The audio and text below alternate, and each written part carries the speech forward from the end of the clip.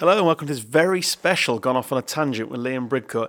If this is your first time listening to us, where have you been? We do a weekly show. We're on episode 12, maybe 13 by the time you're listening to this, where we digest all the sporting news, we have some games and we play around, and then every so often we're going to invite people from all over sport to come and do an interview. And as I say, this week it's Liam Bridcut, who I thought was absolutely fantastic. Boys, your thoughts?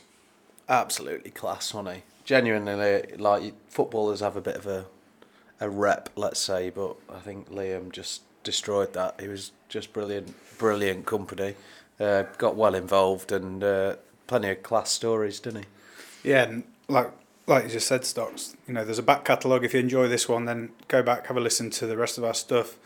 Let us know what you think. We're always looking to get better, bigger and better. So, yeah, let us know your thoughts. But Liam was absolutely class, and I think everybody that listens is really going to enjoy it. So this is part 1. Look out for part 2 wherever you download your podcast from or wherever you downloaded this one from. As I say, just check out the weekly show. And thanks for downloading. We wouldn't even be here without our sponsors. They've helped us get off the ground. I mean, we literally sat in one of the sponsors. Yeah, so we are sat inside the Active Arena Lincoln, who was our first sponsor and also our first player special, which was Danny Hone, which we did. You can go and get that. Fascinating bloke. And so we're sat inside Active Arena now. It's where our studio is. Active Arena is Lincoln's first indoor football venue with 4 purpose-built state-of-the-art pitches for multi-purpose use, a sports bar, which is now open, offering food and drink from 9 a.m. to 10 p.m. Adult leagues are now available, up and running throughout the week. Please check them out. And how would I check them out, boys? Where would I go? Well, you'd just come here and sit in the beer garden and eat some lovely food. Correct, Carl Stubbs. That is correct. Plenty of beer. Where would I find them on social media, Carl? You would go on Instagram and search Active Arena Lincoln, and they'll come up on there as well as Facebook.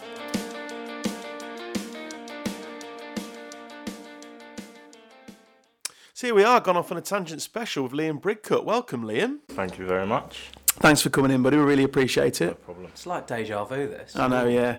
Just for the listener, we... dicks again, and then we'll be all right. Yeah. There is a pre-recording of this, but it's stopped, where I called everybody dicks, including our guest, which is... Sorry about that, Liam. That's all right. Welcome to Lincoln. It's been called worse. Firstly, the last time I saw you, other than tonight, clearly, was running around Ellen Road pitch, giving 110%, pal, so thank you for that. That's okay. They were in the dark days when we were shite, so you were a half-decent footballer at Ellen Road, thank you very much. The rest was shocking, apart from Liam Cooper. If you're listening, Coops, hit me up, because you're in the Premier League now, boy. I'm sure you've got his number, haven't you? Yeah. I'll pass it on. Can you get I'll me a get him on shirt? next week if you want. Yeah, could you? Can you get me a shirt? God, he's covered in jizz. Fucking hell. We were going to get... I reckon Liam's got a heavy phone book. Yeah. He's names in there, weren't they? Yeah, you could. Hit us up, can't you? What's the biggest? Where are you going? Go early. I don't know. Getting Claude Makalele or something. No. Not as He'd just move side to side with the mics. Never sit him still, he'd just be covering everything. I don't know. Yeah, let's play that game. What's the number? Who's on there? What's the biggest contact? How big are you going? JT? John Terry, is he on there? I got JT. Ferdinand? No, not really. Oh, I could have got them together, just in like the England days. Just got them in the corner. But on a serious note, no, thank you for joining us. And genuinely, them days at Leeds were dark, and you were awesome when you came. So thank you very much. We'll get on to Leeds in a bit, obviously. And so let's just start off with your Chelsea days and where it all started for you. Yeah. I remember, started there at 7. I remember going on, I think it was a 6-week trial. Probably about 500 kids turning up over a 6-week period. And then by the end of it, it was only, I think, out of the lot, probably 20 or 30 kids not made it through. It's a low percentage, isn't it? Very low for all percentage, academy boys. Yeah. And, them days it was schools of excellence, so obviously Chelsea wasn't at that level in terms of finances, and it was just before Abramovich. So it was that's where it started. I signed my first contract when I was 8, and I stayed there from 8 till 21. And so you're a local boy to Chelsea then? You that Reading. Oh, okay, yeah. Yeah, so it's about 45. You can tell I've done my research, can't you? Where are you from again? Swizzer, I've been to Reading. Yeah. Swizzer Scotland international because Yeah. he's from Reading. I told you, Oh, you've gone early with the Scotland, haven't I you? said if you buy a dog in Scotland, you qualify. Hey, them caps, they count. They do. More caps than I have. Yeah. Been to Reading many a time, and you're probably pleased you got out of it, to be fair. There's not a lot there, is there? No, there's especially the area that I grew up in. It was it was very difficult to be around. So when I did get the opportunity to leave, it was a no-brainer for me. That was what I was aiming for in terms of my career and goal, just to get out of that. So do they have like a centre of excellence in Reading then for Chelsea, or? No, so it was just I was playing for a local team in Reading, and local tournaments and stuff like that. And obviously Chelsea at the time had a lot of scouts who were going around the country, picking up. That sounds wrong, picking up young boys. But, so looking at the talent, and That doesn't sound much better. That's worse, I think. That's a bit worse. Yeah, I just remember coming home after a tournament, and my mum saying to my stepdad at the time, and saying, Liam's got an opportunity to go and have trials for Chelsea, and that was the team that I supported as a young boy. So We were friends before this started. Yeah. Before I called you a knobhead, we were friends before. So that was where I went. So that was where my career started and my pathway through football. Midfielder then? Or always been a midfielder? Or? No. Probably only up until I think 21 I started playing. My main position was midfield. I was centre half or fullback. All right. I'm Yeah, a I can bit see you as a small, fullback. I'm going to say centre half, I'm not quite Well, seeing. I've played many times at centre Yeah. half. Many people don't realise that. How tall are you? I've got a good leap. Yeah, clearly you need one. How tall? Yeah. On a good day. I reckon I've got you covered. And that's And we call him a midget on every single podcast. How so- tall are you? good day, we're going to go 5'10" and 3/4. Oh, yeah. put a bit No, of I'm mayo on 5'7". that, fucking He's bigger than me. I'm a unit in here today. And he were a goalie. Yeah. Yeah, exactly. Yeah. Thing is, though, you do see players that, like say, got a good leap. No, yeah. There's a player at Leeds you'd probably play with him actually, Gaetano Berardi. Yeah. He's brilliant centre half. Yeah, brilliant. He's tiny. Yeah, But look, he's- for me, some of the best. Like, look at Mascherano, things like that. yeah, He's- true. I think like the higher up reading you the go game. though, like you're at Chelsea as a youngster and that. Like, Yeah. If you were at Lincoln as a youngster, you probably wouldn't have made it because all they wanted is like 6-foot idiots that Yeah. run around and edit and kick it. Like because you were at Chelsea who want to play football and want to develop like proper players. Yeah. You had. I'm not going to say more of a chance of making it, but you almost did with the style of player No, that you are. 100%.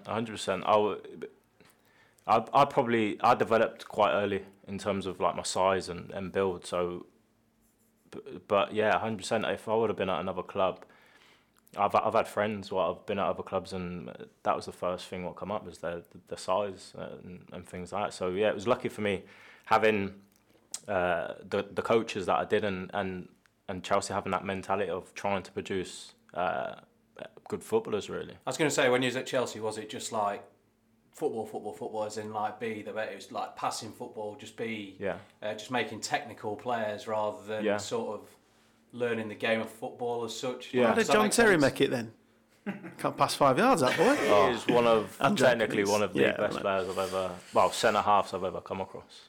He was unbelievable. Yeah. Unbelievable. And a heart of a lion as well. They just throw himself in front of anything. That was it. Was it? I think it was an FA Cup final where he lobbed his Arsenal, face. when he got his dish absolutely. I mean, you can play for me. That's Yeah. unbelievable. It was good. Yeah. He's like an old school centre half, but with a Old modern school day mentality, football. with a modern day football. Joking aside, he wouldn't have made it, would he, if he didn't have them decent feet? So Like you said, I think that's what's wrong with probably the English game at the minute. Well, English coaching in general, not so much. There's a few English managers or coaches now what are coming through what are really good, but I think at a young age you're just taught to win and fight, which is probably wrong. I think if you go across Europe in terms of like Ajax and things like that in Spain, Barcelona, the first thing they're taught is technique, So that's all they work on. I think obviously after your technique comes, and then that's where you start getting the tactical side of the game. So I think you like look at it. Like somebody like John Stones is like a prime example for me. Is like he made a few mistakes and all the rest of it, but the way that he plays, like under any other manager, he's like absolutely binned off now. But Pep's like put his arm around him. Yeah, and now look at him now, mate. He's like, to be fair, he's probably one of my first names on the team sheet for the Euros. Yeah, it's brave football. It's allowing him to be brave with ball and make mistakes. Yeah, exactly. I think that's that mentality in terms of good coaches, and it's similar with Lincoln now with Michael, and he doesn't mind you making mistakes. No, he wants you. He will never criticise or have a go at a player for making a mistake, and he wants to produce good footballers. And talking about like across the continent, we'll touch on your time at Lincoln a bit later on in a bit more detail, but you'll obviously see it firsthand with Monsmer at the minute. Yeah, like he's obviously been in that position. Yeah, and he's probably like a prime example of what coaching has been like for him. Yeah, definitely. Early 20s. Because if you look at Lewis now, in terms of when you watch him play, in terms of a centre half, you're going, wow, well, old this centre kid. halves were header kicking. Yeah, that was my worry with Lewis when he first came. I thought, coming from Holland, I know he's going to be technically good, but is he going to turn up on a Tuesday night away? And the first game, he just kind of wiped all that doubt out of my mind, where he just come in, bosh, big, strong, head it when he needs to, but technically he can do everything with the ball. Can you thank Lewis for me, because he has won me a fortune this year? Yeah. First goal scorer. First and last. Yeah. He was like 18-25 to 1. Thank you. Incredible. I got him 66s each way, 80s actually, on Paddy Power for the Liverpool game. Yeah. Yeah. So that was handy. The thing is though, like when I was at YT, I played all the way up to I was 16 at Lincoln, and as a goalkeeper, it was never play out at. Yeah. No, legitimately. Is that what? Yeah. No, genuine, we weren't joking. He's only 14. If I was 6 foot, I'd be. No, I'm joking. You call yourself Buffon. Honestly, he's full of shit. Mate, honestly, he's leaving Juve as well, isn't he? You gutted, aren't you? It's the short sleeves you like. It's image with you. It's all it is, image. It's image. But back to what I was saying, it was never sort of like the last resort was play it to your right back or left back. Like everything else was just bomb it forward as far as you can. Yeah. Like, and it's the same all the way through. A lot of the football I played, to be fair, it was literally because I've got a decent zing on me. To be fair, it's literally just kick it as far as you can, mate. Like you're wasting what you can do if you pass it to your right back. Well, a lot of that is but that's how the game develops, and you build. Given a 50% chance of giving it back. Yeah.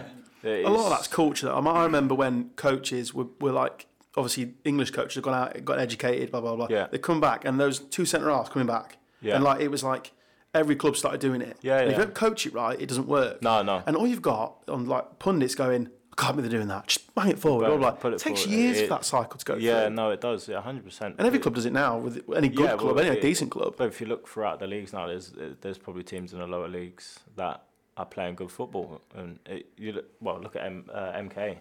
For example, they play really good football, but they're kind of stuck in a rut in terms of they pass the ball, keep the ball a lot, but they actually don't do anything with it. I was going to say, so there's another level of. It's the next stage. Yeah. Russell Martin's been. He's a massive advocate for. I don't care what anybody thinks. No, exactly, and I think he's got it right in terms of he wants the English game to develop, and he wants to develop young players, which you can see that because of the amount of players now leaving MK because of the style of football they play.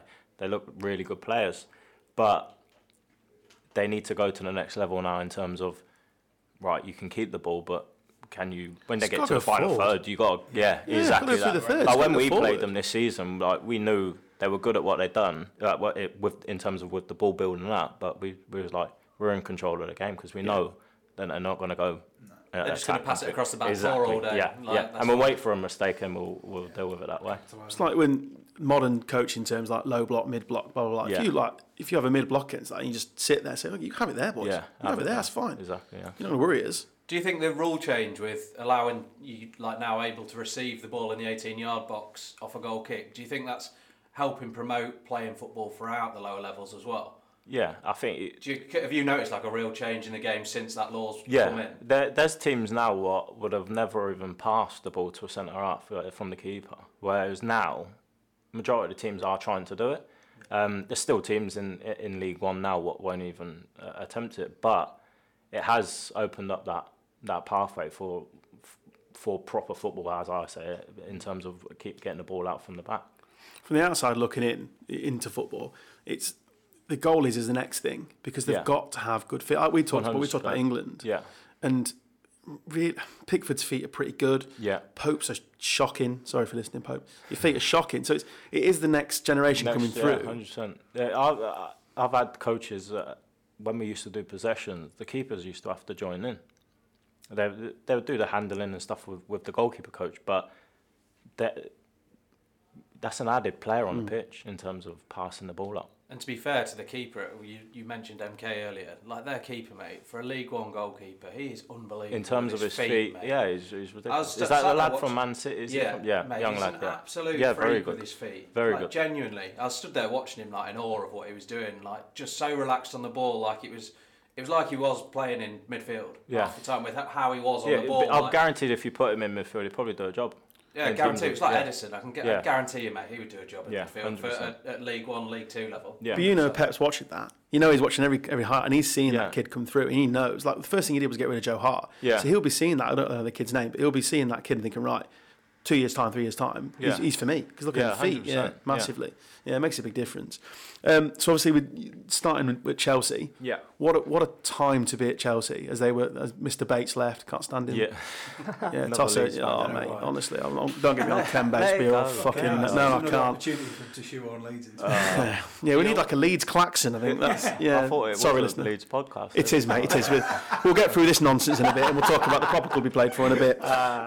We'll get there, don't worry. So what a time to be coming through at Chelsea. Yeah.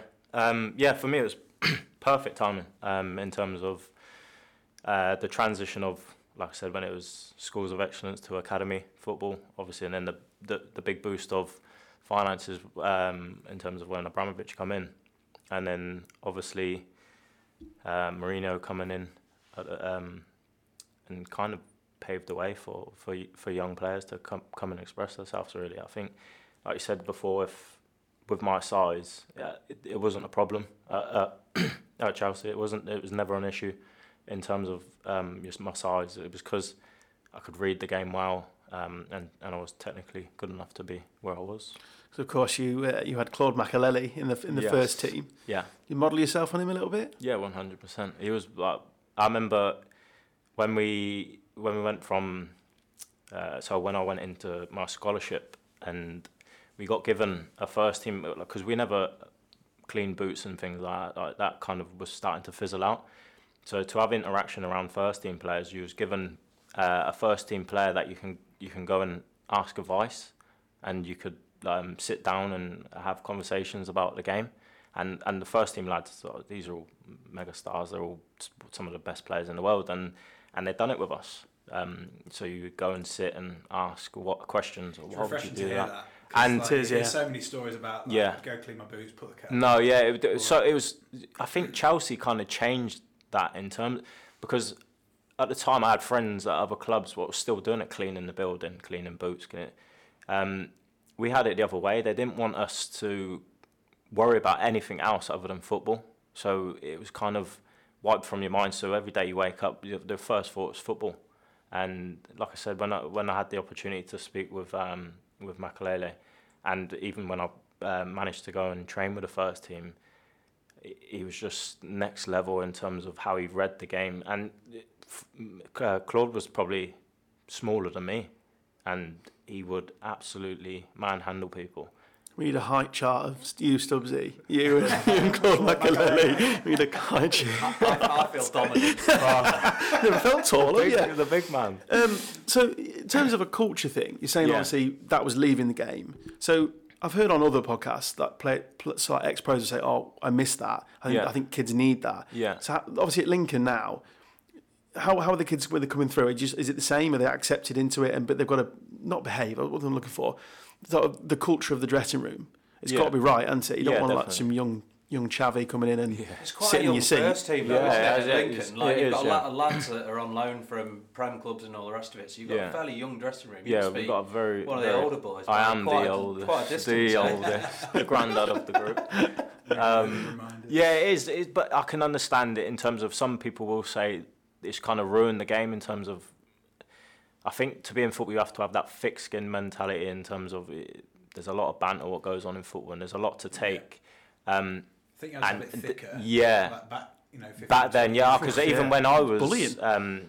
coming through, there was still stages where I don't know, you'd be in a room and a boot skip ball could just get thrown in, and you're like lights off and everyone's fighting and that's like senior players doing it. Yeah.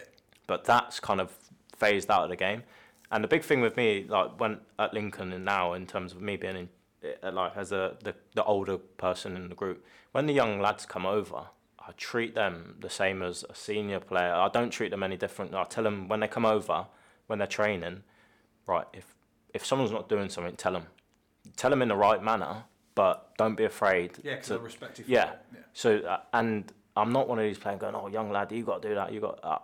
I'll treat you as you're a professional trying to come to work to do your job, and I will treat you that way. And you hear loads of pros, don't you, say, like, it was borderline bullying back in the No, day. it 100%. Borderline, it was, wasn't it? Yeah, Yeah, it was well. Yeah. And ridiculous. it's incredible that it kind of went on for as long as it No, did, yeah. to be honest. But that's got to help our game. As I was saying earlier about the English game, it's got to help because when the foreign boys come over, and they're Yeah. coming obviously in your early days, and it was starting to become sort of prevalent. They must help them now. They haven't got to worry about all that sort of. They just come. Yeah. Like I say, it's football. Football, Balls out yeah. first day of Yeah. pre-season. Proper, not like that. Stubbsy. Footballs are out first game. Yeah. So that's got to help. Yeah, definitely. I think a lot of foreign lads would have struggled with that, because I think now you're seeing a lot more foreign players what are coming over and adapting straight away. Look at Monsma for example. This lad's come from second division in Holland. Not only has he come over, but he's In the come middle over of a in the pandemic. Yeah, So brave, into good a boy. city that people doesn't don't have- give him the credit that he's No. due in and terms he's obviously of not had any kind he's of... had yeah. There's no exposure to the city, No, what exactly. the fans are Yeah. like at all. And it's mental to think that actually a lot of the players in this current squad haven't experienced a crowd. Never since had a then. crowd yet. It's Yeah. incredible. But I think the other thing you've got to hand credit to there is like what the scouting system Lincoln have got now, like what Yeah. Appleton's brought They with were it. so Yeah, happy with yeah. they Like, were so happy like with that's, them. Oh. that's I can gotta tell be you a about big that if you risk. want. Well, it's got to be Yeah. a big risk, hasn't it? Like, No, bringing a lad 100%, over from Holland 100%. He was in the found on middle of a YouTube. pandemic. Yeah, He was found on YouTube. YouTube, yeah. The kids were basically the techie kids at that. Look, I sounded about, Techie I don't know, kids. I don't know, about 46 then, didn't I? Wi-Fi, God, wifey. Apple Pay. Yeah, basically they were set a challenge during Yeah. the first pandemic. Look, just get on YouTube. We've got this budget. Just get on, find some players, and they Yeah. found Lewis, and that's Wow. unbelievable. Credit Is to that- those boys. seriously, Yeah. Wow. That's how they found him. They were just scouring the internet, found him, did the scouting report, sent it up to the gaffer, Yeah. and said, "Look, I think we found one." Blah blah blah. I would And like to see the search history. Yeah, so Young Dutch boys. ping. soapy titwag. Young Dutch boys. Oh. Yeah, well, yeah. Ooh. Have a look at your scouting department. But they found him. Wow, it worked, didn't it? Yeah, they found him. Nobody's got arrested, so we must be all right. We're fine. But yeah, that's modern scouting. Yeah. The Appleton, I'm sure, would have said, "This is what No, I'm looking 100%. for." And we've only got. I mean, obviously, there was a lot of players released from Lincoln Yeah. or sold, but clearly COVID had a massive effect on that. Yeah. To balance the books and to cover your wages, obviously. To cover. We've seen the car you rolled up in. Haven't we? Joking, I'm joking. I'm paying expenses, mate. There's no expenses here. So yeah, With the cattle. I've lost my train of thought completely. You got a bit nervous after you get that bit of banter out as Well, I well. don't know I was going to take it. That's I'll cut that bit out. It was backfiring It was, yeah, it was, yeah. straight away. I'm just going to get up and Go walk in, out. mate, go in. Yeah, You just can't go out. back. You can't pull back. I'm fine. I'm all right. Don't need You look babysitting, so red. wifey. Of course, Oh, I've gone bad on it. Yeah, I feel it. Yeah, Definitely I got just- out in here. It's I don't like talking about money. It's not a nice subject. You brought it up, mate. I did, yeah. Just came up, didn't it? Just shot from the hip. But the for obviously players getting released, etc., so Yeah. they had to go out and find some players. As simple as that. Yeah, and yeah. what a find! Yeah, and there must be some scouts looking at him as well because he's Yeah. year one in England. He's taken to like a duck to water. Yeah. He's got all the attributes in the world.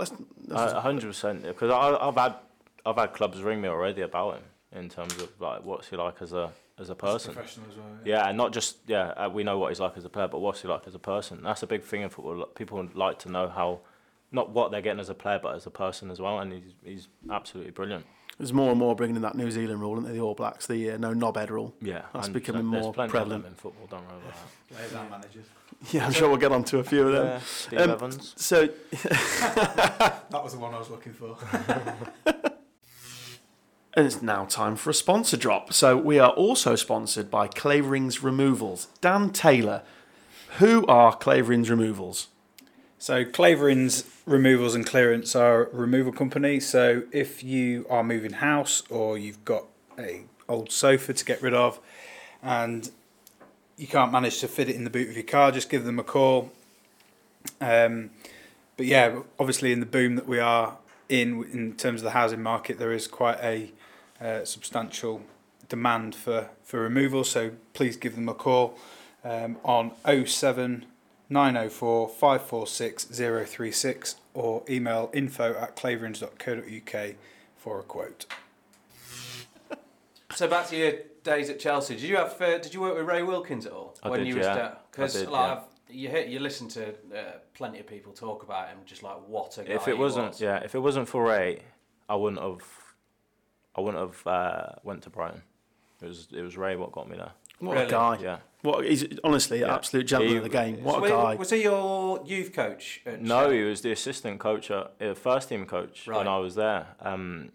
This is another thing what I say to younger players now, in terms of every day's got to mean something, because when you're training, you don't know who's watching or who you're impressing. Like the thing with when I was in and around the first team at Chelsea, I obviously took my opportunity, and Ray saw that. Obviously, I didn't go into the first team and play games, but when I left Chelsea, he called me and said, "Look, have you signed anywhere?" I was like, "No." He's like, "I've just been speaking with Gus, and I've said you're a perfect fit for him," and that was how I Wow. had that relationship. Honestly, yeah. That's incredible. Ray Wilkins, again, He was, another player yeah. ahead of his time. Way ahead. Yeah. Yeah, I mean- Even like when I was there, and he used to join in like the keep ball sessions, Really? and I'm telling you now, he was incredible.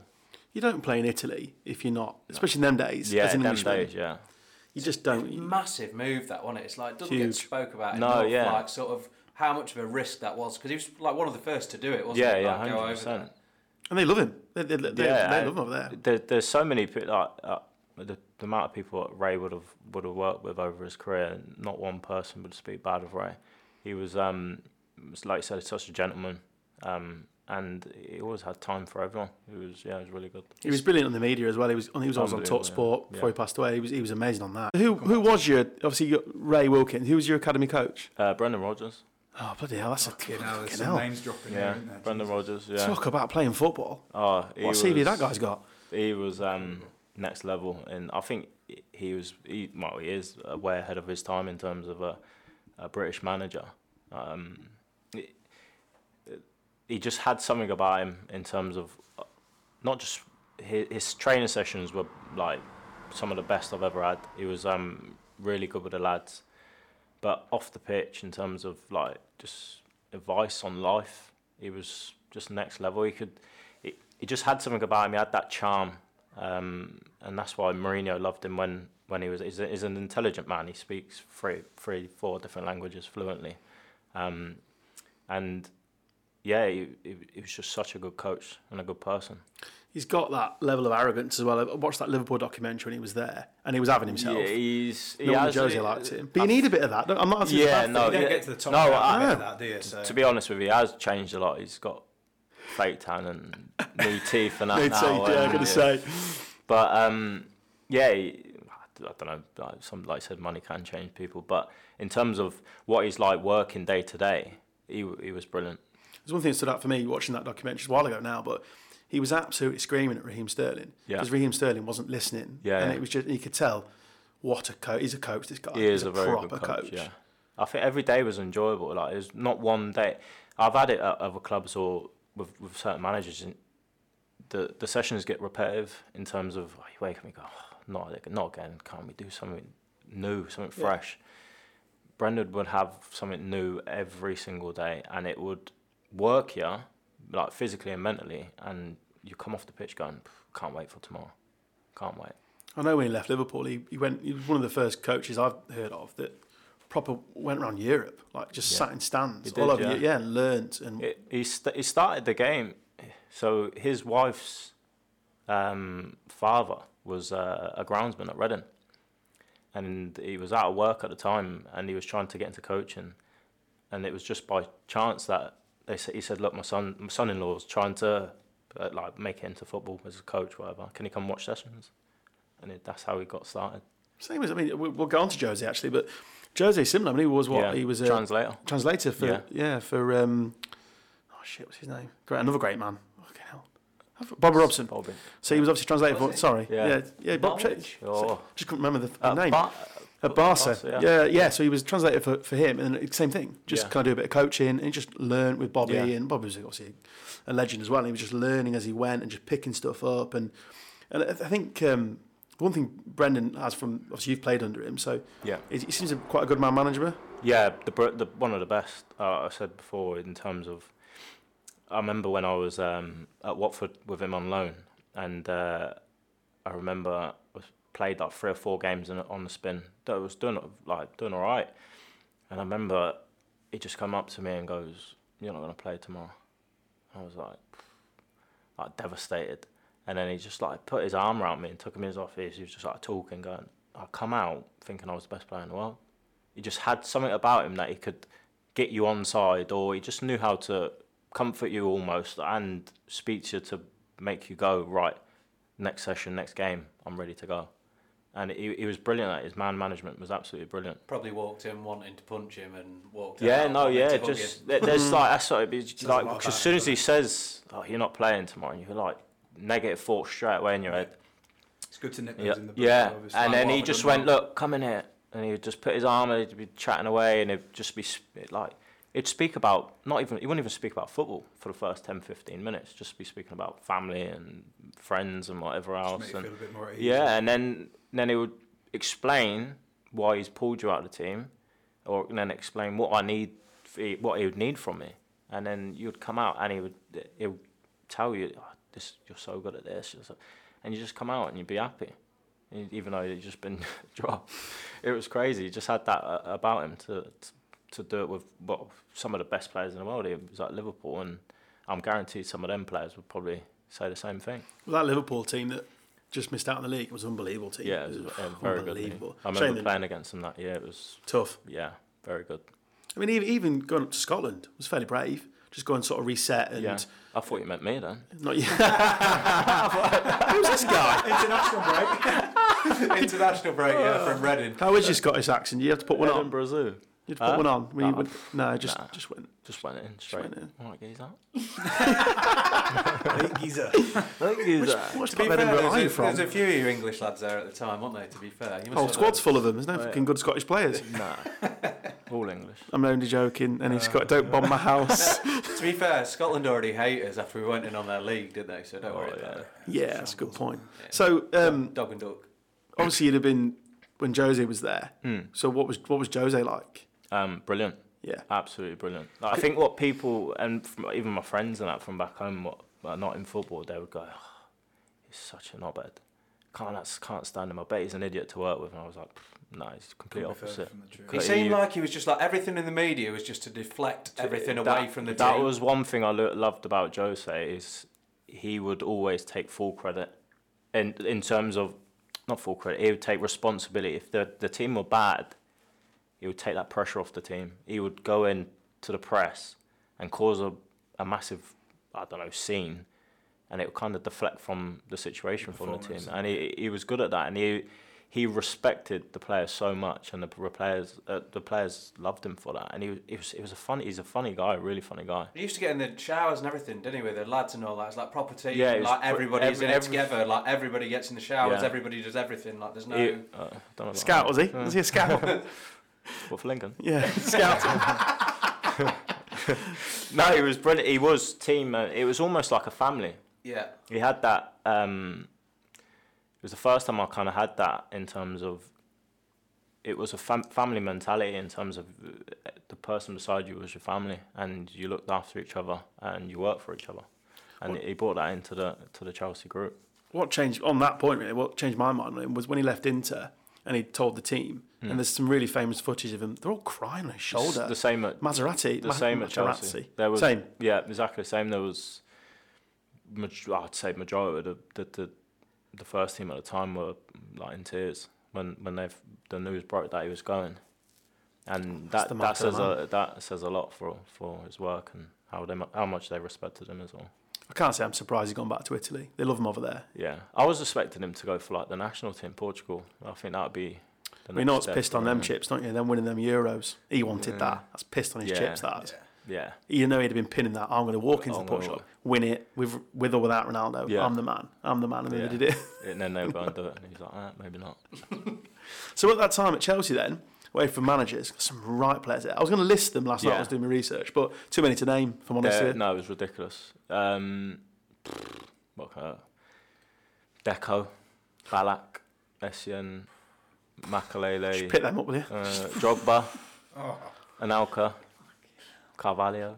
So them players at the time. Yeah. So that Jose first team. Yeah. Because I know he went back.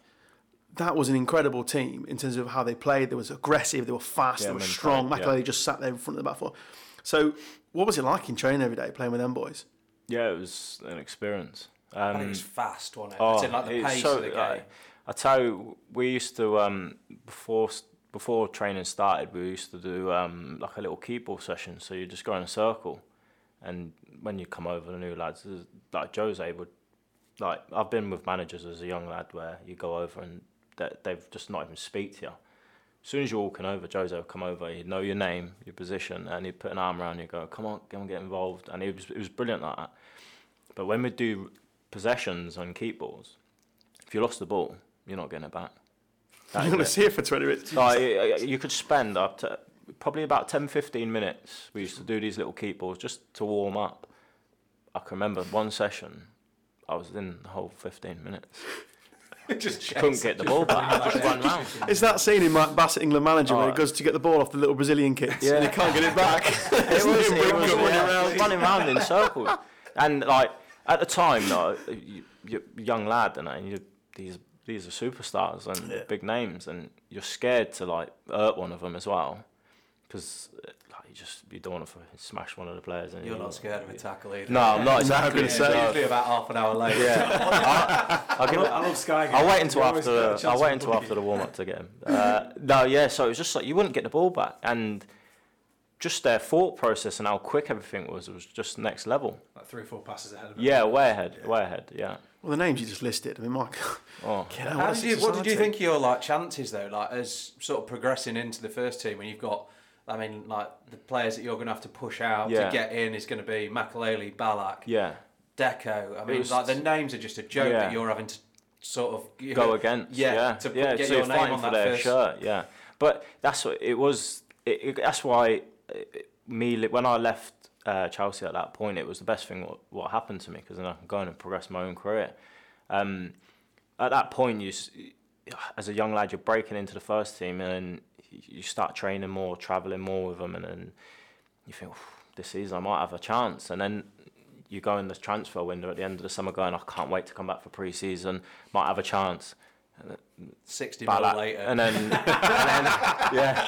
then Ballack and Deco just walk in the door, and you're like, yeah, there's me. All right, see you later. All right. World Cup winner, tick. Yeah. Champions League winner, tick. Might have a chance this year, and then no chance. But that was probably because of the owner in terms of the pressure that he used to put on managers. At the time, no manager what come into Chelsea at that point. There was a few lads what got an opportunity, but there's so much pressure on them to win cups.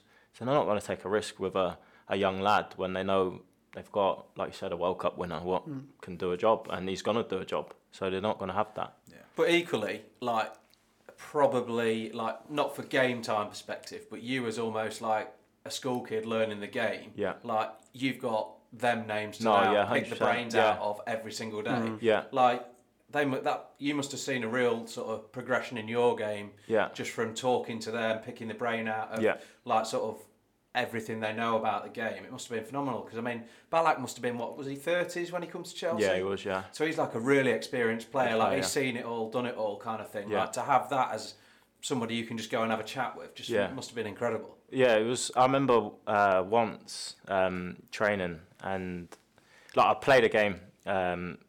We was playing like a 4-3-3. The other team was playing 4-3-3. So I was congested in the middle of the park, and I wasn't getting on the ball as much as I usually do. And I was like getting upset with myself and thinking, I probably hadn't had a good game.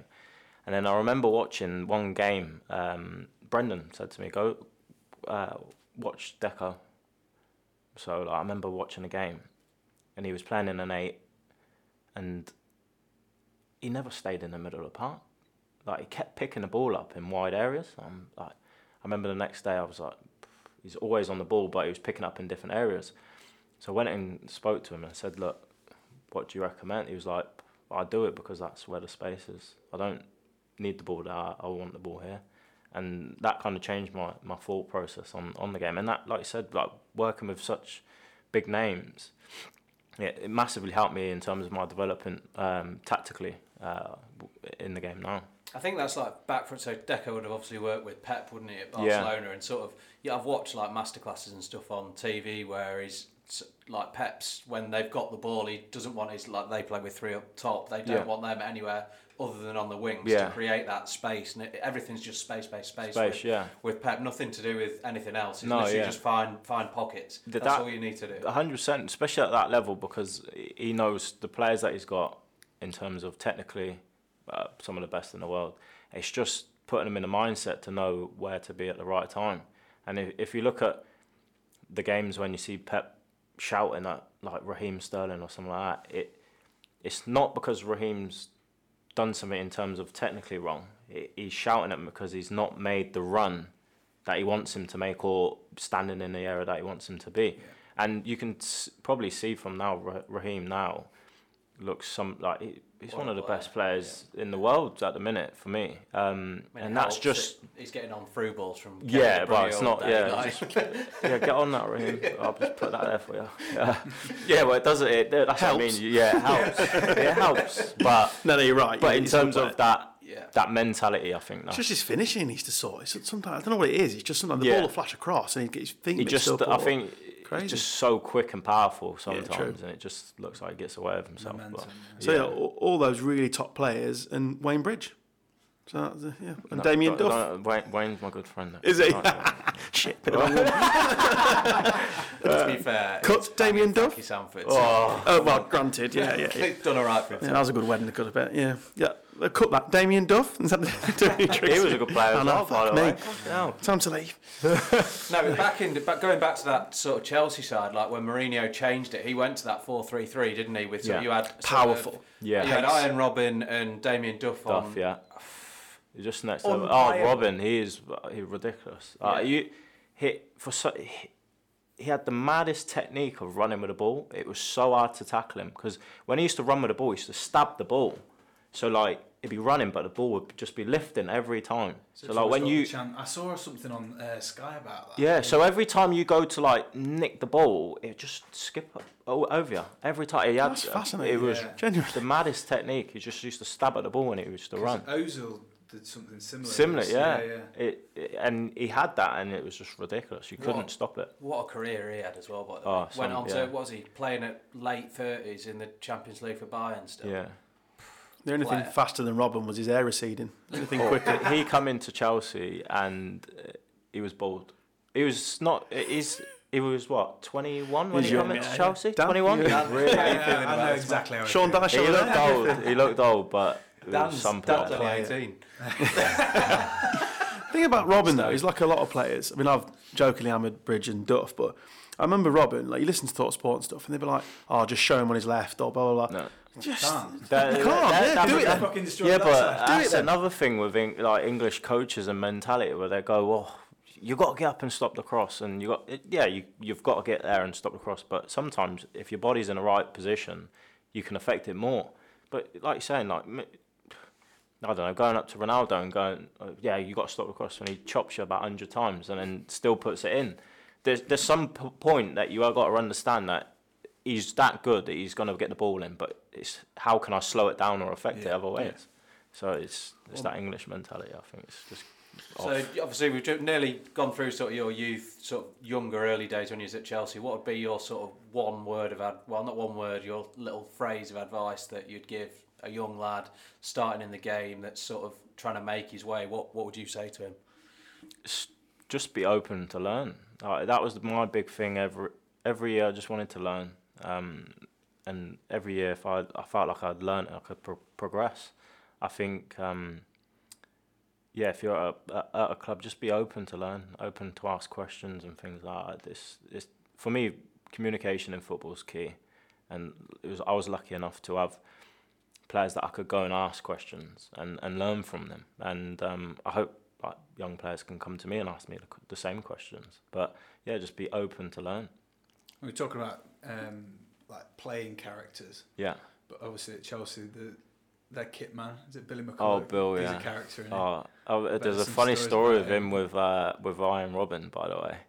So when Robin come in, he was I think he was like black belt in judo or something like that. He was like a bit of a tough cunt.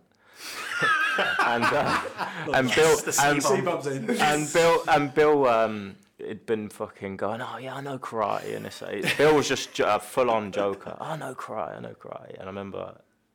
When he come in, there was like Bill, like he'd do anything for the lads to make them laugh. Bill, I bet you can have him when he comes in. So it's his first day, mate, walking into the building, and at the time he was in porter cabins, and he just fucking charges at him as he walks in the door. And Irons just like grabbed him and slung him out of a fire exit door. It's like, what the hell? Like the lads are in bits. Some of the stories with Bill was brilliant. There was one I remember. There's one on YouTube. Have you seen the one where he's in the bathtub? Oh, I have seen it. And he's got an ice bath, like a little metal, and he's got a snorkel on and everything else, yeah. So he's just telling jokes, and you can see a fish hit him in the face. It's all the young lads, us lot. The chef come out with these big, massive fish, and he was like, "Yeah, hold them." And every time I tell a joke, slap me with it. So like we're there, pelting him with these flipping fish in his face, and he's like, it was finished. Snorkels fell off, blood down his face, everything. We've been smacking him with fish. What a showman! He was unbelievable. There's a joke about catching some babies. With Peter Cech, and then he half-volleyed the babies. He was on Sub with JT, wasn't he? Yeah. So them two are really, really close. But he was brilliant.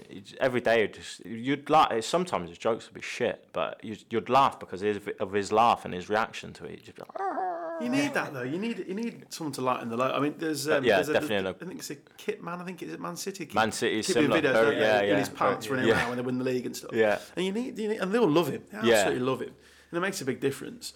So you're saying earlier about obviously the need to win. Yeah. So obviously Jose leaves. Yeah. And then they keep winning, obviously, and then it's what, Avram Grant next. Avram come in after. How did that come about with Avram Grant? No one's ever. I don't know. I remember being in a session with him, and he'd never speak. So like most managers would come out and have their board, and they would say, "Look, this is what we're doing today. This is what we're going to work on."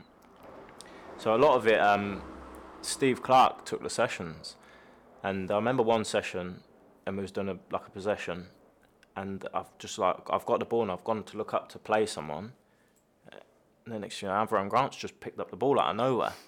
I'm like, what the fuck?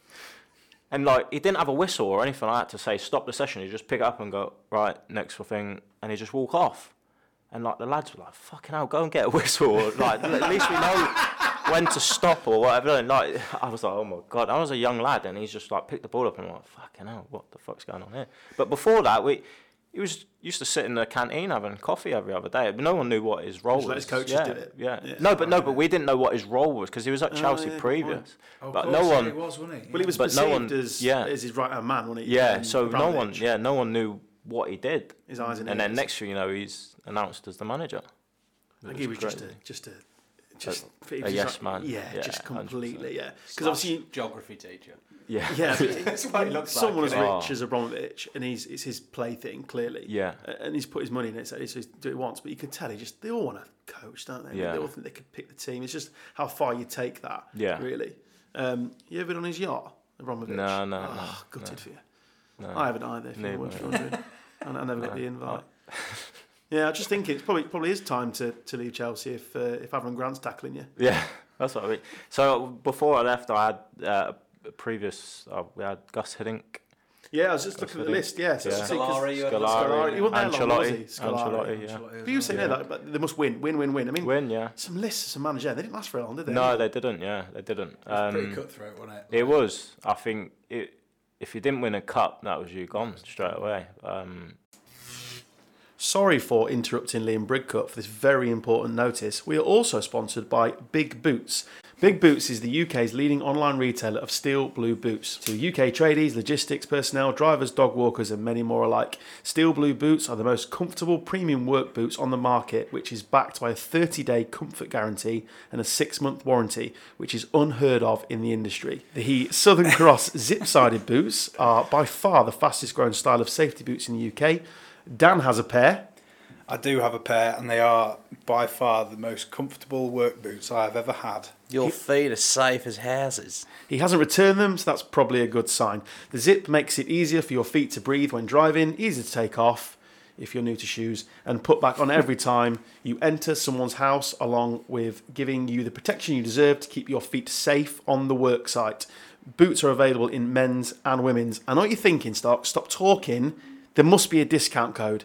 You're right, there is a discount code, and Dan's going to tell you what it is. So if you go onto the Big Boots website and you type in at checkout GOAT5, you'll get £5 off your purchase. So that's bigboots.co.uk. Enter the code GOAT5 for £5 off. Steel blue, 100% comfort guaranteed. But like you said, for me, it was the best point or the best decision. Or the best thing that happened to me in terms of moving on. Ray Wilkins was key to making that happen. Yeah, so was Gus Poyet at Brighton at the time.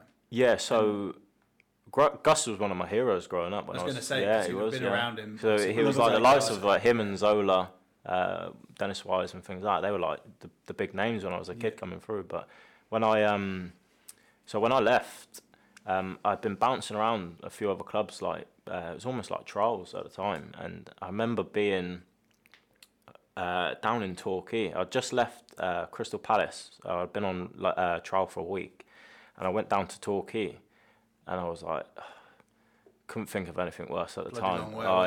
So I've got down there. You've played at Yeovil, haven't you? How do you find that place? Oh, it's backwards. It's the same, isn't it? Yeah, it's weird. Like. It's the arse end of nowhere. I've been there for a away day. Mate. I mean, fuck me, you're going to hit water before you hit that place. Fuck Hills me. have eyes. I would say if there's any Yeovil fans listening, but there won't be. There's fucking two of them. Don't even got a laptop, man. What's a podcast? Yeah. So yeah, I remember just going down to Torquay, trained for the day, and then got offered a deal. And so the manager was like, "Yeah, we want to do a deal." Blah, blah, blah. So I was just going off to get a shower. Got back to my locker, and I had a missed call. And at the time, I didn't have Ray's number or anything like that. And I just like rung it back. Who was it? And he was like, "Oh, Liam, it's Ray." And I was like, "Okay." He was like, "Oh, how's things and that?" And I was like, "Yeah, I've just been on trial, been offered something today." He was like, "Don't sign." I was like, "Oh, all right." He goes, "Gus Poyet's gonna ring you. I've just been speaking to her and said he needs to take you." I was like, "Okay." And then next thing you know, Gus rings me and then says, "Look, get yourself to Brighton. We want to sign you." So for me, it was a no-brainer. Not far to travel from Oh, Torquay. exactly. Oh. To be fair, if you'd have signed for Torquay, Stocksy's played for Torquay, he saved a penalty for him. In a previous podcast, we were picking our. It's your rank me off, wasn't it? It was, yeah. And you had to pick whether you got a 50 for England, and there were some others, blah blah blah. And one of them was save a penalty for Torquay to keep him in the league. Yeah. So I picked that, obviously, like straight to the strip here. You know, it was like, This was ahead of scoring a 50 in a World Cup final for the England cricket team. you still don't Saving grasp. a I would be a penalty. hero down there. You're not. It's all Are you about from me. Torquay? No, I'm a bollocks. No. Why would you? The biggest We've been talking attraction. about Helen Chamberlain. That's Yeah, what the it biggest was. attraction to him was Helen Chamberlain. But the because obviously Brighton were in League One then, Yeah. and properly built. I mean, not the club they are now. They were Yeah. properly building, weren't they? Yeah, definitely. I mean, Gus was because he was at Leeds Claxton. He was obviously at Leeds Yeah. with Dennis Wise, Wisey, yeah. and the rumor was that he did all the coaching. Yeah, And he Dennis did. Yeah, He all- kept yeah, Wisey under control because Wisey was an absolute fucking lunatic. madman. And Gus kind of got him under control. The old yin and yang, innit? Yeah, One it was guy, brilliant. yeah, They were very good for each other. So no one was surprised when he sort of popped up there and was playing this really good football. And Yeah. we were saying earlier about the sort of lower leagues and stuff. And the football was great. So what was he like to play for? Brilliant. Very good for my development. He kind of made me to the player I am today. He was good for me in terms of, do you know what it was with Gus? He used to put so much pressure on me. He used to absolutely hammer me. And that 'Cause was he knew how brilliant good for you me. were. Yeah, and it was brilliant for me because I played better under pressure. And he realised that. And he used to put that pressure on me every game, every session. He used to say, if you don't play well, we don't play well. Just on that, he said, didn't he? I saw a quote that said if he was coach of Real, Real he'd have Madrid, taken, yeah, he'd it have was, taken you with you because yeah. you deserve to go to the highest level. Yeah. That's incredible. That And That's some to praise hear for you, your hero say that Yeah. about you is like next level. make Like, you cloud nine. Yeah. yeah, Again, it's man management, isn't it? It's just it unbelievable is. Yeah, man it management. was good. It was brilliant for me in terms of I kind of understood the game, but he gave me the next level to kind of press on, and it was very, very good for me, and it was brilliant for Brighton in terms of he kind of changed the owners' thinking of where they want to be, and I think if it weren't for Gus, they wouldn't be where they are now. It's a culture shift. Yeah, massively. Complete culture shift. Yeah. And he obviously was very ambitious. You look at where he's been since, he was Yeah. really ambitious. And like I said earlier, it's brave football. Yeah, He wants very to play brave. brave football. Yeah. Let you have the ball in the middle of the park, do what you need to do, Yeah. and then let's say put pressure on you to make things tick. Yeah. And that's brave in League One. No, 100%. He would always, he was similar in terms of he wanted us to. He'd rather us give a goal away from trying to do the right things in terms of how he wanted us to play, and he was always happy for not happy, but he wouldn't never put pressure on you to say don't do that. He'd always constantly want you to do it. And we used to do it all the time, and if we made a mistake, he'd go again. We'll do it again. See if we can get it right. And he was brilliant. So these are the days before the Amex, aren't they? You were Yeah, playing we was that at the level, Withdean, and Yeah. then the year that we got promoted, we went straight into the Amex. which Which was is the following season. There's nowhere to park down there, but it's a cracking stadium. Yeah, it's it's an lovely. unbelievable Yeah. stadium. Yeah, very good. And like I say, that's built off the back of. I mean, the owner's solid there. He's a brilliant owner. Isn't he? Yeah, I think he's in terms of finances and that. He just got it right in terms of.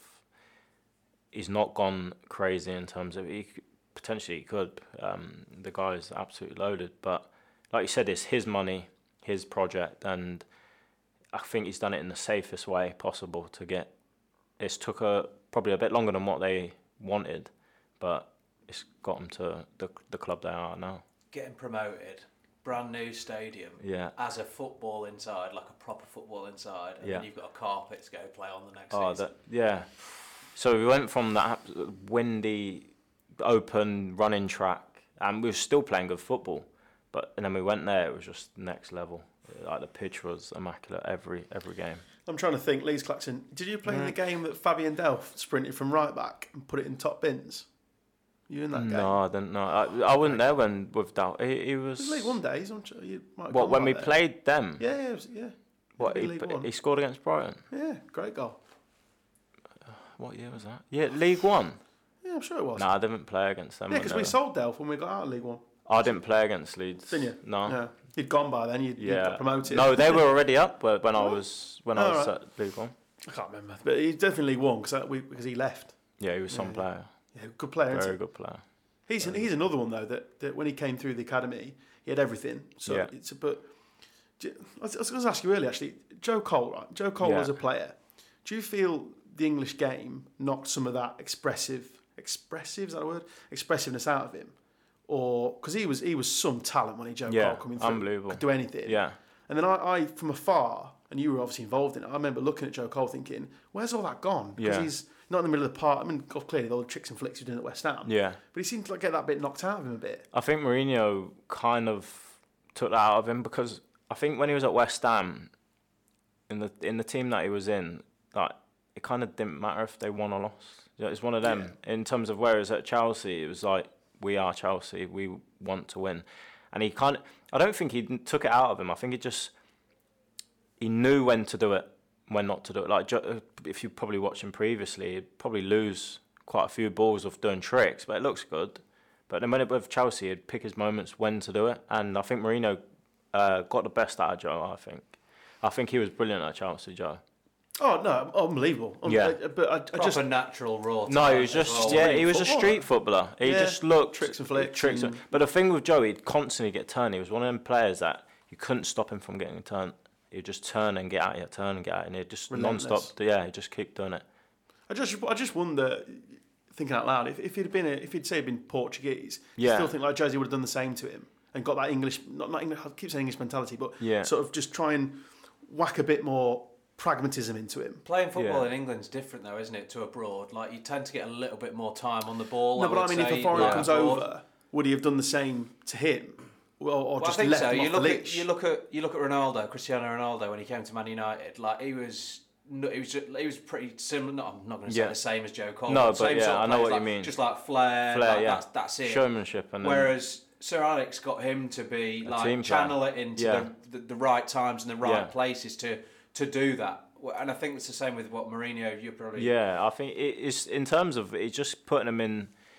You don't want to take that away from a player. I don't think he took it away from him. He just said, look, in certain areas, I want you to go and express yourself, final third and things like, right, do your tricks, go and beat your players. But in the middle third to defensive, I don't want to see it.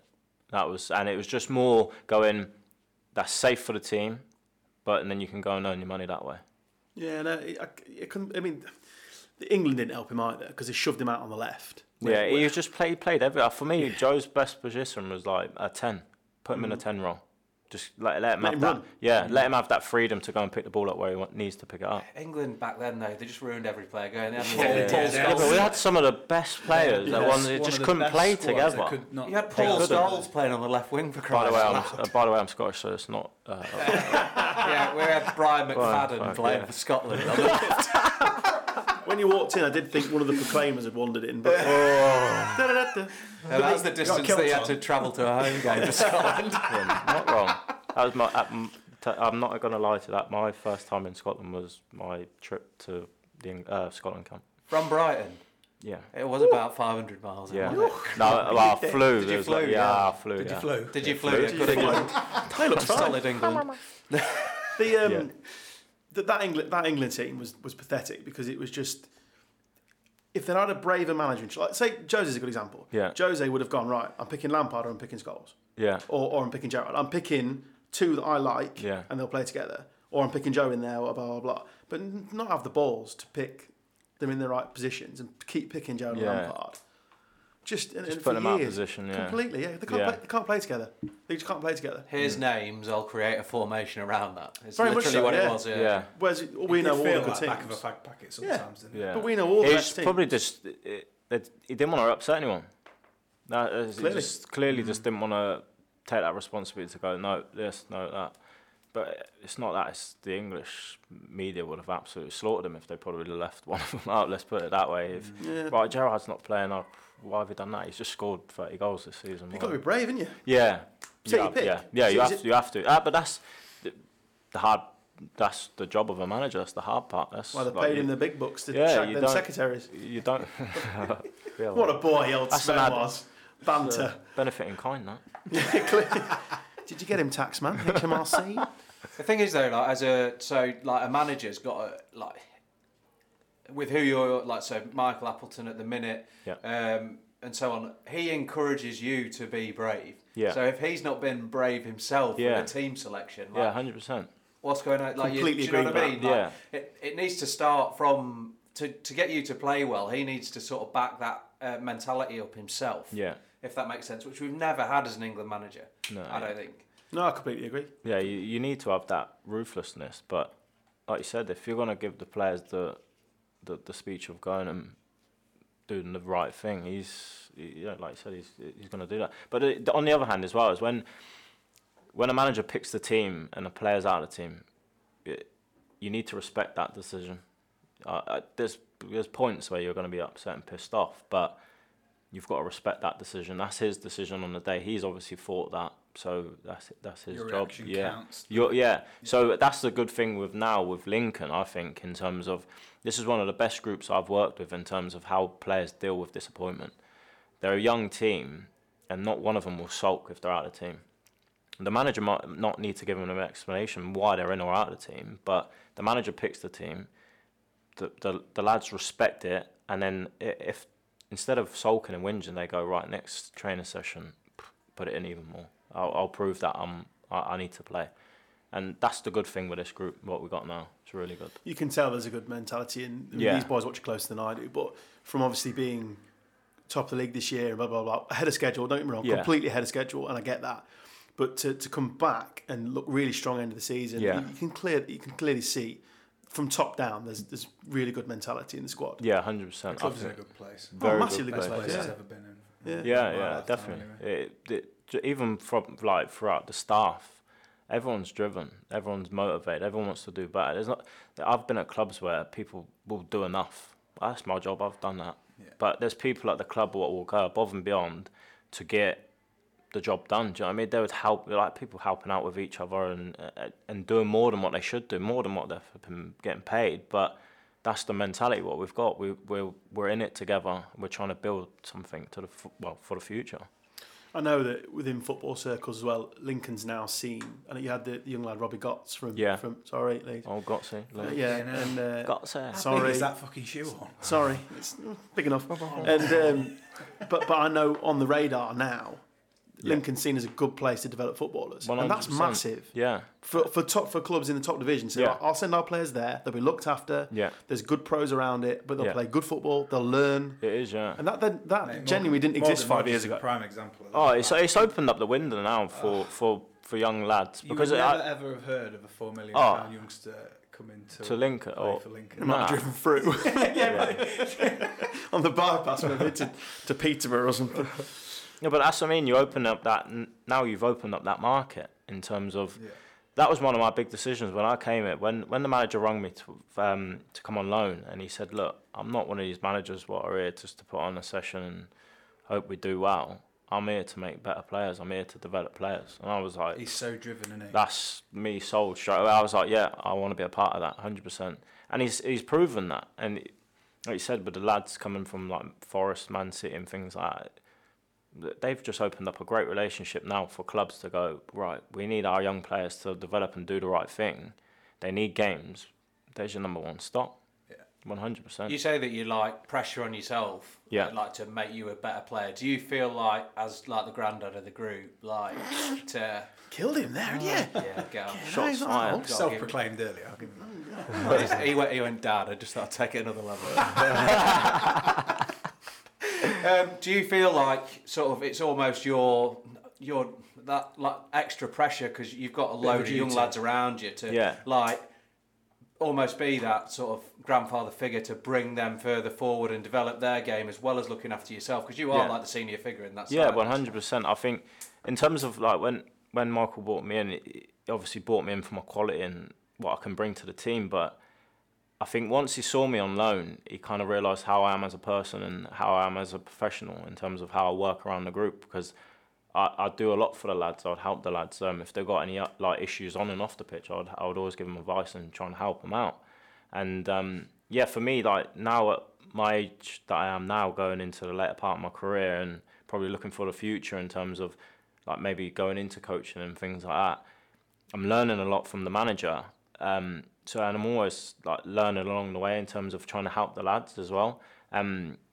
Like there's been a few like situations where I've like Remy, where I've like stood out after training trying to help him with certain things to like this is his choice to come to me to have the discussion. So for him to do that means he wants to learn a lot, and that for me 100%. I'm here to help. I'm here to give them as much information as they need to progress. It must be good for the likes of like Rodgers and stuff with like at big clubs like Man City. Like obviously they can relate to you in a lot of ways with your upbringing with Chelsea and all the rest of it. So sort of not just as a sort of player, but like I guess in life with sort of the decisions that they should probably make. Yeah. You're not going to tell them what decision to make, but advise them with what they should be doing and so on and so forth to sort of progress their careers themselves. Yeah, definitely. I think the thing with me, when I was at Chelsea, there was a lot of young lads on massive money early doors, and it kind of knocked the spark out of them. They didn't really progress after that. They kind of like thought they made it at 19, earning, I don't know, 20, 30 grand a week, and they just seemed to stand still. The thing is, what they don't realise at that period in their career or life, that's probably the most money you're ever going to earn. That's not the real life. That's not real. That's not football. And when I was at Chelsea, it was like that in terms of you was very much in a bubble. It was surreal. It wasn't the real world because unless you're going to make it in that team and progress, the next thing is right. You need to drop down the leagues and go and progress. But a lot of lads lose that because they've earned so much money and think, I'll be all right. I'll move on to somewhere else. But that's not the case. It's a very short career, and I think sometimes you have to take like I said earlier, take that step backwards to then progress. And for me, when I done it in terms of when I went to Brighton, it wasn't almost a backward step; it was an opportunity. But I was on less money and I didn't mind. It wasn't about money; it was just about me having a career and kick-starting my career, and that was. Like if you're not playing football, you're not a footballer, are you? And no, 100%. People just seem to forget that. Yeah, but I think some of these lads at these big clubs are happy like that. They're happy just. It's a real problem. I'll be honest. It's a problem. I think it's too much money too soon. I know the career is short and they probably can warrant what they're earning, but if you give them too soon, they kind of lose that bite, that motivation to go forward. It's not real football either, is it? I mean, I watch a lot of 23s games, and you can look at a player and think, oh, he's talented. Came in the first team, and they're just Well, you've seen with Morgan when he's come in from like his first few games, he was very slow on the ball. It would get kicked, and I said to him straight away, look, you're a very good player. We all know you're a talent, but you got to be quicker with the ball. You got to think one step ahead because these lads are going to start nailing you. And that's just the way the league is at the minute. It's a young lad, like from Man City, the first opportunity. There's a target on your back, isn't there? Yeah, there is. Yeah. And he quickly adapted. So all credit to him. He's been very, very good. I think all the lads what have come in from bigger clubs or loans, they've all been like literally unbelievable. It's just like a joy to work with, really. So with Poyet at Brighton, you then went to Sunderland, yeah. Promoted first, Gus as well. Promoted. Promotion, yeah, and then got to the. How did that feel? Sort of on your terms, success? Is it playing and obviously big part of that side? Yeah. Was that obviously you've been through that culture with Chelsea? Yeah. But obviously this was your first time. It was my first taste of football, really. Yeah. But winning football as well. Winning, yeah, exactly. On your back. Yeah, and yeah, it's what you become a footballer. Really, I think that feeling is why. You want to be a footballer, and as a kid, you always dream. The funny thing is, when you're a kid, when you're thinking about football, you never think about money first. No. It's always winning a cup, a trophy, or something like that. That's the first thought.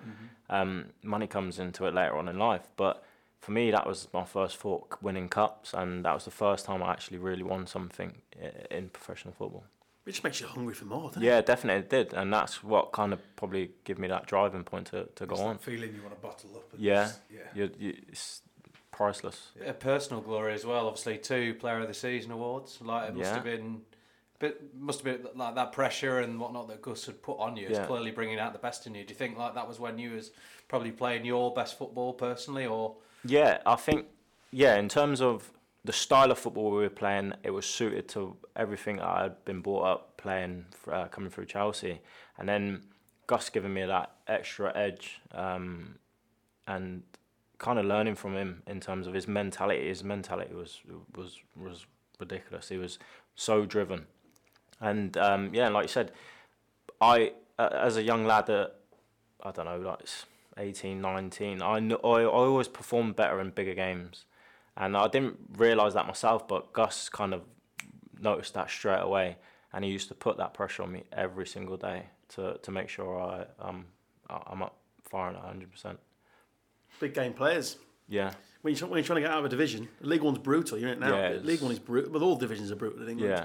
But League One's brutal. And over the years, if you'd have got promoted, I'm trying to think who would have been down there. Because there was Forest, there was Leeds, there was Southampton, there was Norwich. That was the year that Southampton got, when they done the back-to-back promotions. Yeah, they bought Ricky League Lambert, One. didn't they? Yeah. Yeah. So that team there, that team what got promoted from League One started in the Premier League like 2 seasons after. That was how good it was.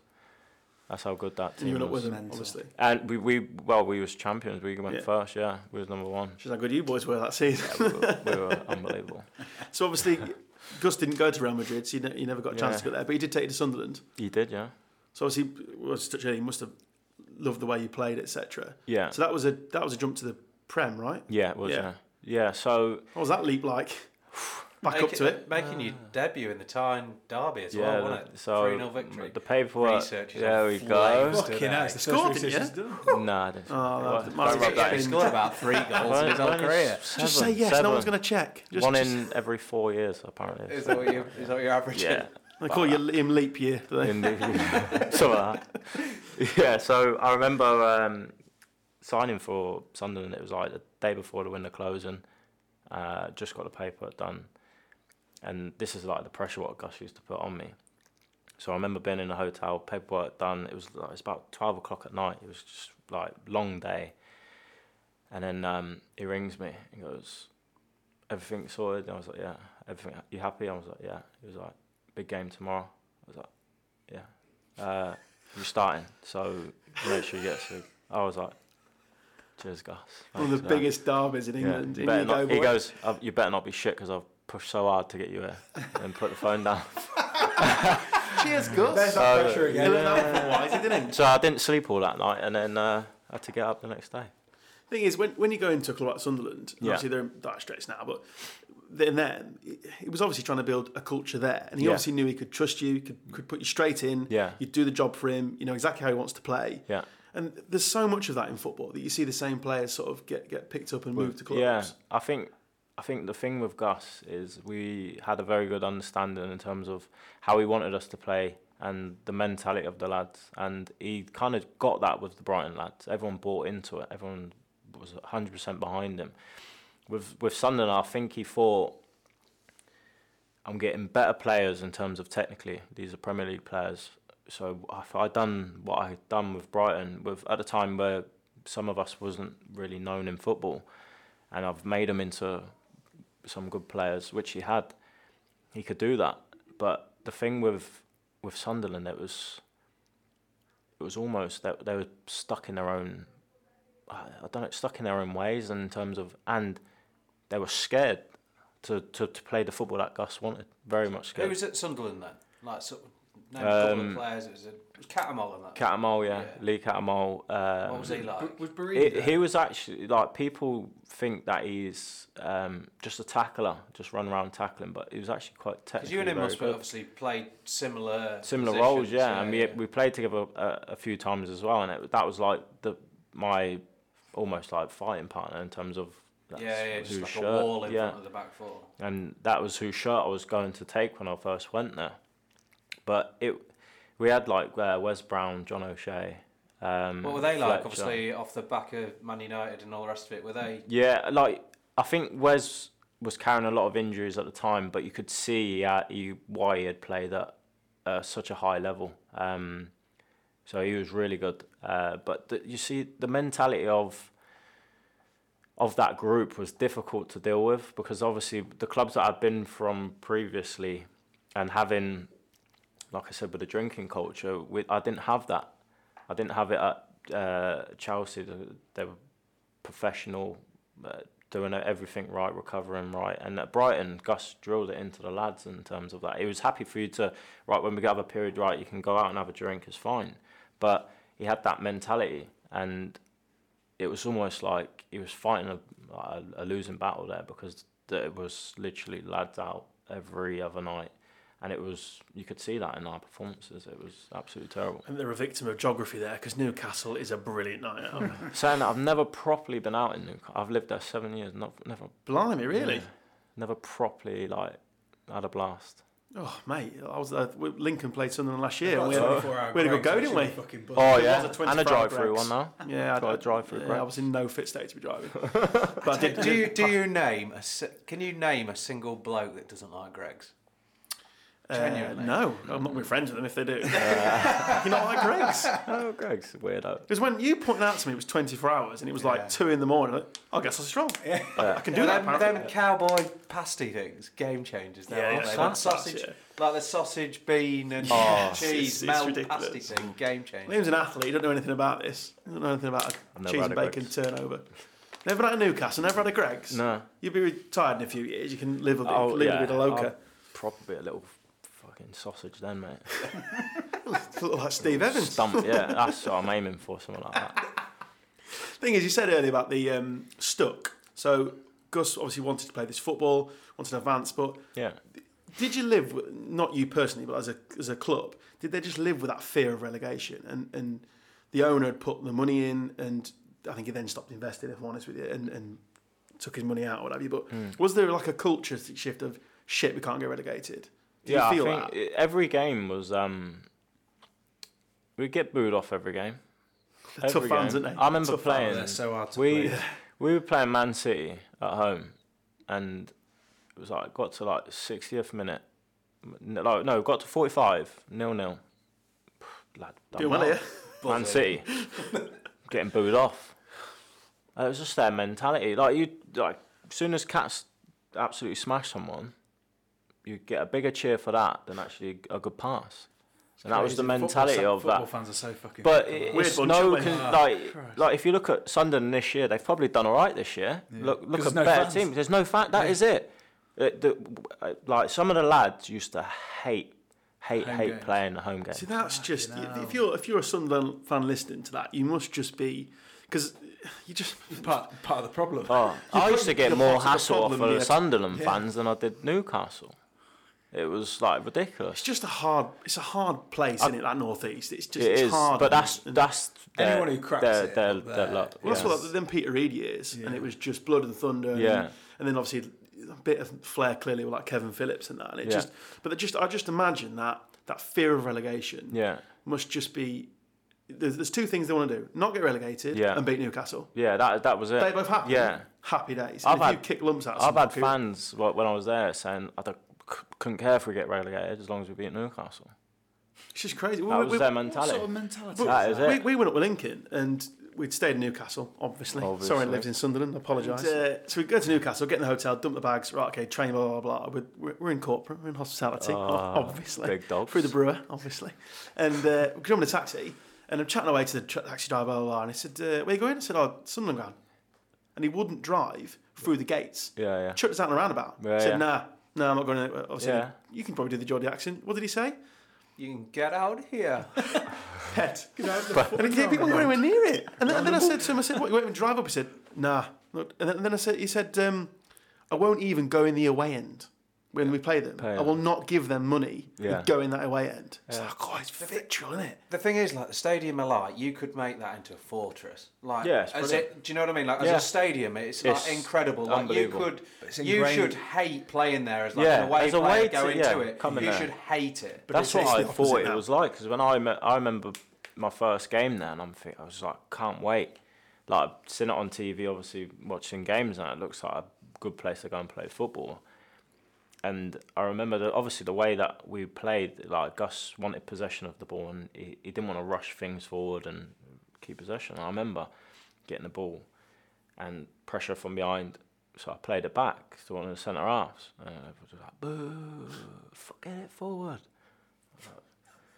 But Not my game, mate. yeah, and Were you in I the remember. coaching sessions this week. Yeah, like, but the thing with Gus, he knew the way I was. I wouldn't. That wouldn't bother me. I would still keep doing the same thing, and he knew that. That's why he wanted me there. But other lads Just crumbled on it, yeah, just I crumbled, remember, Patrick Van Aanholt. Yeah, that player. Palace fullback. Yeah, so I remember one game playing, and someone's pinged a diag to him, yeah. So it's like he's gone to take a touch, it's touched out of play, and he just like they booed him. And then next one's come, someone's passed it to him, he's tripped and it's gone out of play again. And then that was it. He just went in a shell. And then Just gone. next thing you know, he gets another one, he actually controls it, and the whole crowd start cheering. And I was like, God. oh my God, this is like... I'm pulling a face right now, but I've definitely done that. But we've had some good players at Sunderland at them periods. We had, Alonso went to Chelsea, and Yeah. he was at Sunderland with me as well, wasn't he? Yeah. and he looked a complete different player just because of Off the back. of fans. And It works the other way, though. Unless you're literally bulletproof, like that is hard to it's play. hard to take, Like, yeah. Even for you must have felt yourself at times thinking, like, just give me a fucking break. Yeah, here. yeah. Like, because like, you've got your way of playing. Gus has signed you to Because play of it it, that yeah. way, Yeah. and then you're getting absolute Hammered for it. pelters Yeah. for doing exactly what you're there to do. Yeah. Like, you just must want to come out in the press at times and just say, like, Yeah. listen here, you fucking Can't, idiot. can you? No, but I Like, used this to is have what it. I'm here for. I've had it at, like, you know when you do like fans forums and that. So we're there and there's like fans Got to going. bite your tongue, haven't you? Yeah, so he's like, oh yeah, Bridcut's he's okay, but he just keeps passing the ball safe and sideways, and I'm like, he was like, we need to get it forward more. You need to get goals. We need to put it in the box. And I was just thinking, just go home, mate. Seriously. I must admit, though, it just, as a football fan, some of that's got to be just football knowledge, and just if you can't see what they're Yeah. trying to do, yeah. you can't help that No, yeah. as a player. There's nothing you can do about that. As a fan base, to be honest, it was the same when Michael Appleton came in at Lincoln and we had Kean Bolger. I can imagine that would have and been. Shax at the back, and it's like you can see what's happening, yeah. but he hasn't had the ability to sign the players he wants in those positions to Yeah. actually execute properly. So those sort of players are going to make mistakes. Yeah. And people are booing them, and balls are going out of play, and it's just like, just try and Stick actually with it. evaluate and Yeah. stick with them, because it's clear what we're trying to achieve. And actually, then this year we played some fucking unbelievable Good football, football, yeah. and actually people have really enjoyed it. Have gone, yeah. I think one of the biggest incredible. victims of that was, like, I'm going to say it as a keeper, but was Josh Vickers. Like, you could see that he was trying everything in within himself to be a goalkeeper who can use his feet. Yeah.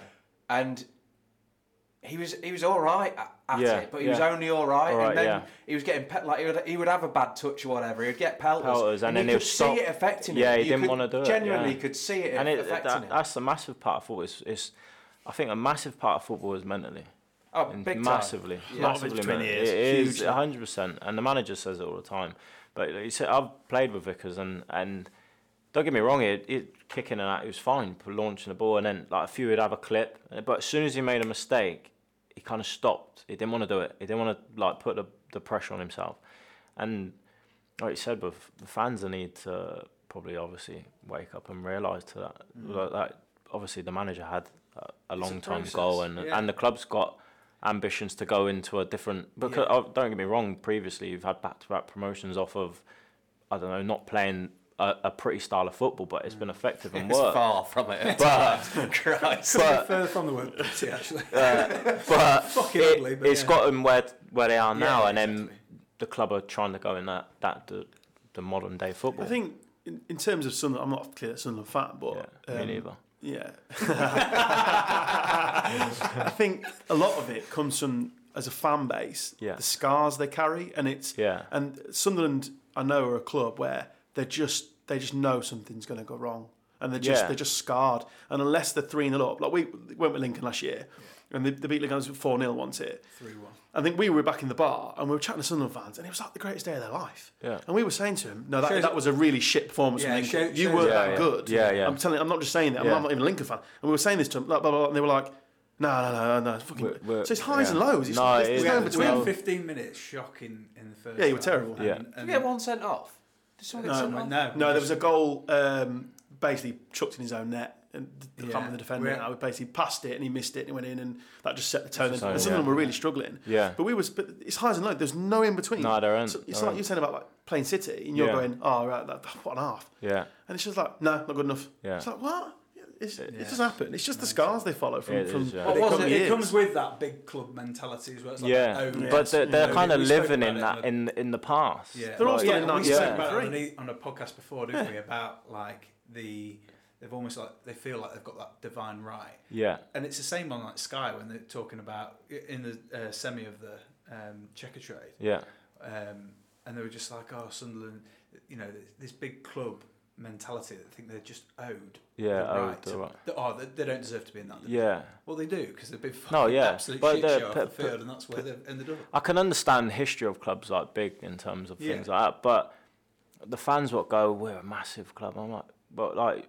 You're only So as massive as the Sunderland, team like, you play- oh, as the we're teams you play. it's a big club. Like, okay, in terms of history, yeah, Yeah. you're a big club, but in terms of where you are, Enjoy you are where you are because of Enjoy Burton and Lincoln Yeah. away.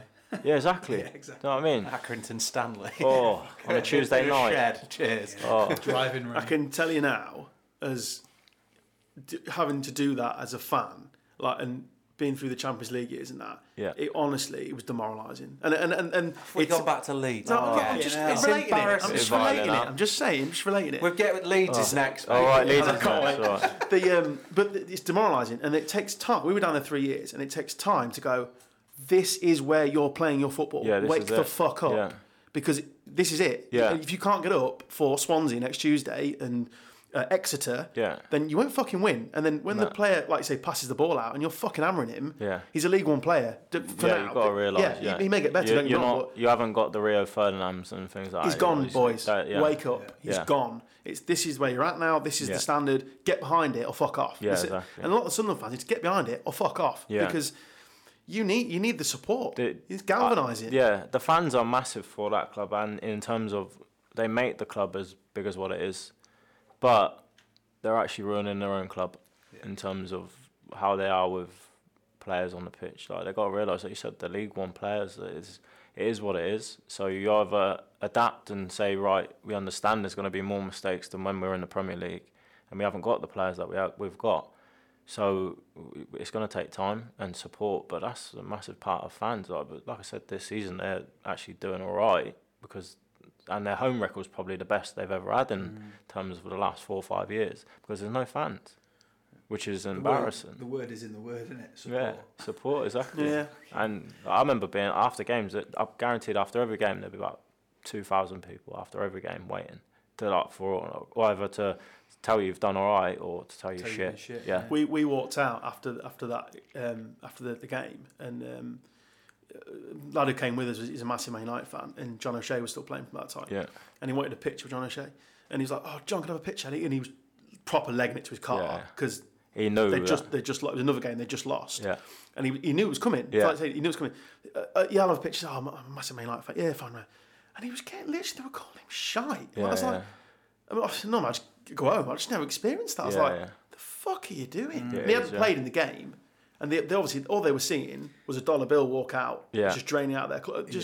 But the shit he was getting. Yeah, you just get incredible, powers. Yeah. But the thing That's is, incredible. is that the player's fault? No, of course it's not. He The, didn't get chair, the the contract, did chairman, he? like No, the it's chairman writes, let's say 50 grand, and John O'Shea's not going to go. No, I'll only take 30, Yeah, mate. exactly, It's yeah. not going to happen. It's is the it? same thing with was Rodwell. Rodwell, I was Yeah, gonna so say, like, I'm actually Help, good wasn't friends with Jack, and like, he came didn't across- ring the club and go, I want 70 grand a week No. for 4 years without a relegation Who the fuck clause. wouldn't just And sit on that in this situation? who Like, signs a player on that amount of money without a relegation clause? Yeah. Yeah, no, idiots. it's not. It doesn't It's happen. moronic, yeah. So it's the club's fault. They wanted him. They agreed terms. So if you agreed terms, stick to the contract. Like they say about players honouring contracts, constantly honour. Oh, you need to honour contracts. You need to be respectful for the club. But when it's on the other hand, Yeah, when it's when inside. they don't want you there anymore, they're treated like shit. Yeah. And it's not his fault that he's done in 70 grand a week for the next 4 years. You've given him that. Netflix killed Jack Rodwell, didn't it? Did. Yeah, that fucking was- killed They didn't Jack make- Rodwell. they didn't The way make they it- edited No, they edit it Killed him massively so because bad, he's yeah. not like Killed that at all. Not one bit. He's one of the nicest kids I've ever met, and he was when he played, he tried. It's not his fault. Do you know what I mean? Injuries are But injuries, isn't they? It's, it is what it is. But that edit of what they've put on him they made him creased out. him up, didn't they? Yeah, but that's not what he's like. Killed a lot of people at that documentary, didn't they? Especially that. Is it me? What's his name, Dan? You know him, don't you? The Scottish guy. No, your mate, your uncle. One of my boys. The chief exec. What's his name? It was a Scottish guy, wasn't it? No. Charles. The posh Charlie fucking. Charlie Meehan. Charlie Meehan, and he was like, we need to get some. to put What's the song? David Guetta. Tiesto. Was it Tiesto? Yeah. Who's that? On the documentary. So it's I've not seen that. Oh, it's the right hand man of the owner, and he's come with him. He's Yeah. from Oxford, and he's really, really posh, and it's that the song that you could come out to. Yeah. He got rid of that and put in some okay. trance music. Oh. And they're in the office, and he's just playing out of a laptop. Oh, no. And you've got like a marketing lady Stood on and fucking centre circle. this is what we're going to do, guys. We're going to play it. And these marketing guys are like, what a the fucking knob. Oh, The robber. that's the song of the club. That. Would you There even go. notice that though, as a player, genuinely? Like, What that, the- as you're like you're not listening to that, are you? Nah. You're just like in like a you're in a bubble, yeah. Nah. In the zone. Saying that, the best one's Leeds. Not going. Like, I'm not Cheers, taking mate. a piss there. Now mate. even you're bringing Leeds into it. Yeah, You've got no chance. I swear. Play for him, have we? Mate, when That when we walk out Ellen Road, when you get Right, that. march on together. Yeah. Yeah, That's- stick that up your greasy chip It butty is. pie. Greasy chip butty takes. So it. on episode 11, which will have gone out by now, Carl is adamant that Greasy Chip Butty is the best song, and I didn't say it in that What's podcast. that? What? Exactly, Yeah, I've never fucking heard of it. What's It's that? the Sheffield United song. Sheffield United song. Sing it, go on, Oh, Carl. no. Sing it briefly. You fill up my That's enough. senses Cut. That's enough. like a night out in Sheffield. I've never Yeah, done. it's, It is immense. it's when March On Together comes out. Yeah. That's a it's fucking up anthem, there. boy. I'm That's a telling you. No, proper- I Rip like him. marching all together. It's Yeah. just anybody who can Anthem. write a song about a greasy chip butty. Yeah. Ledge.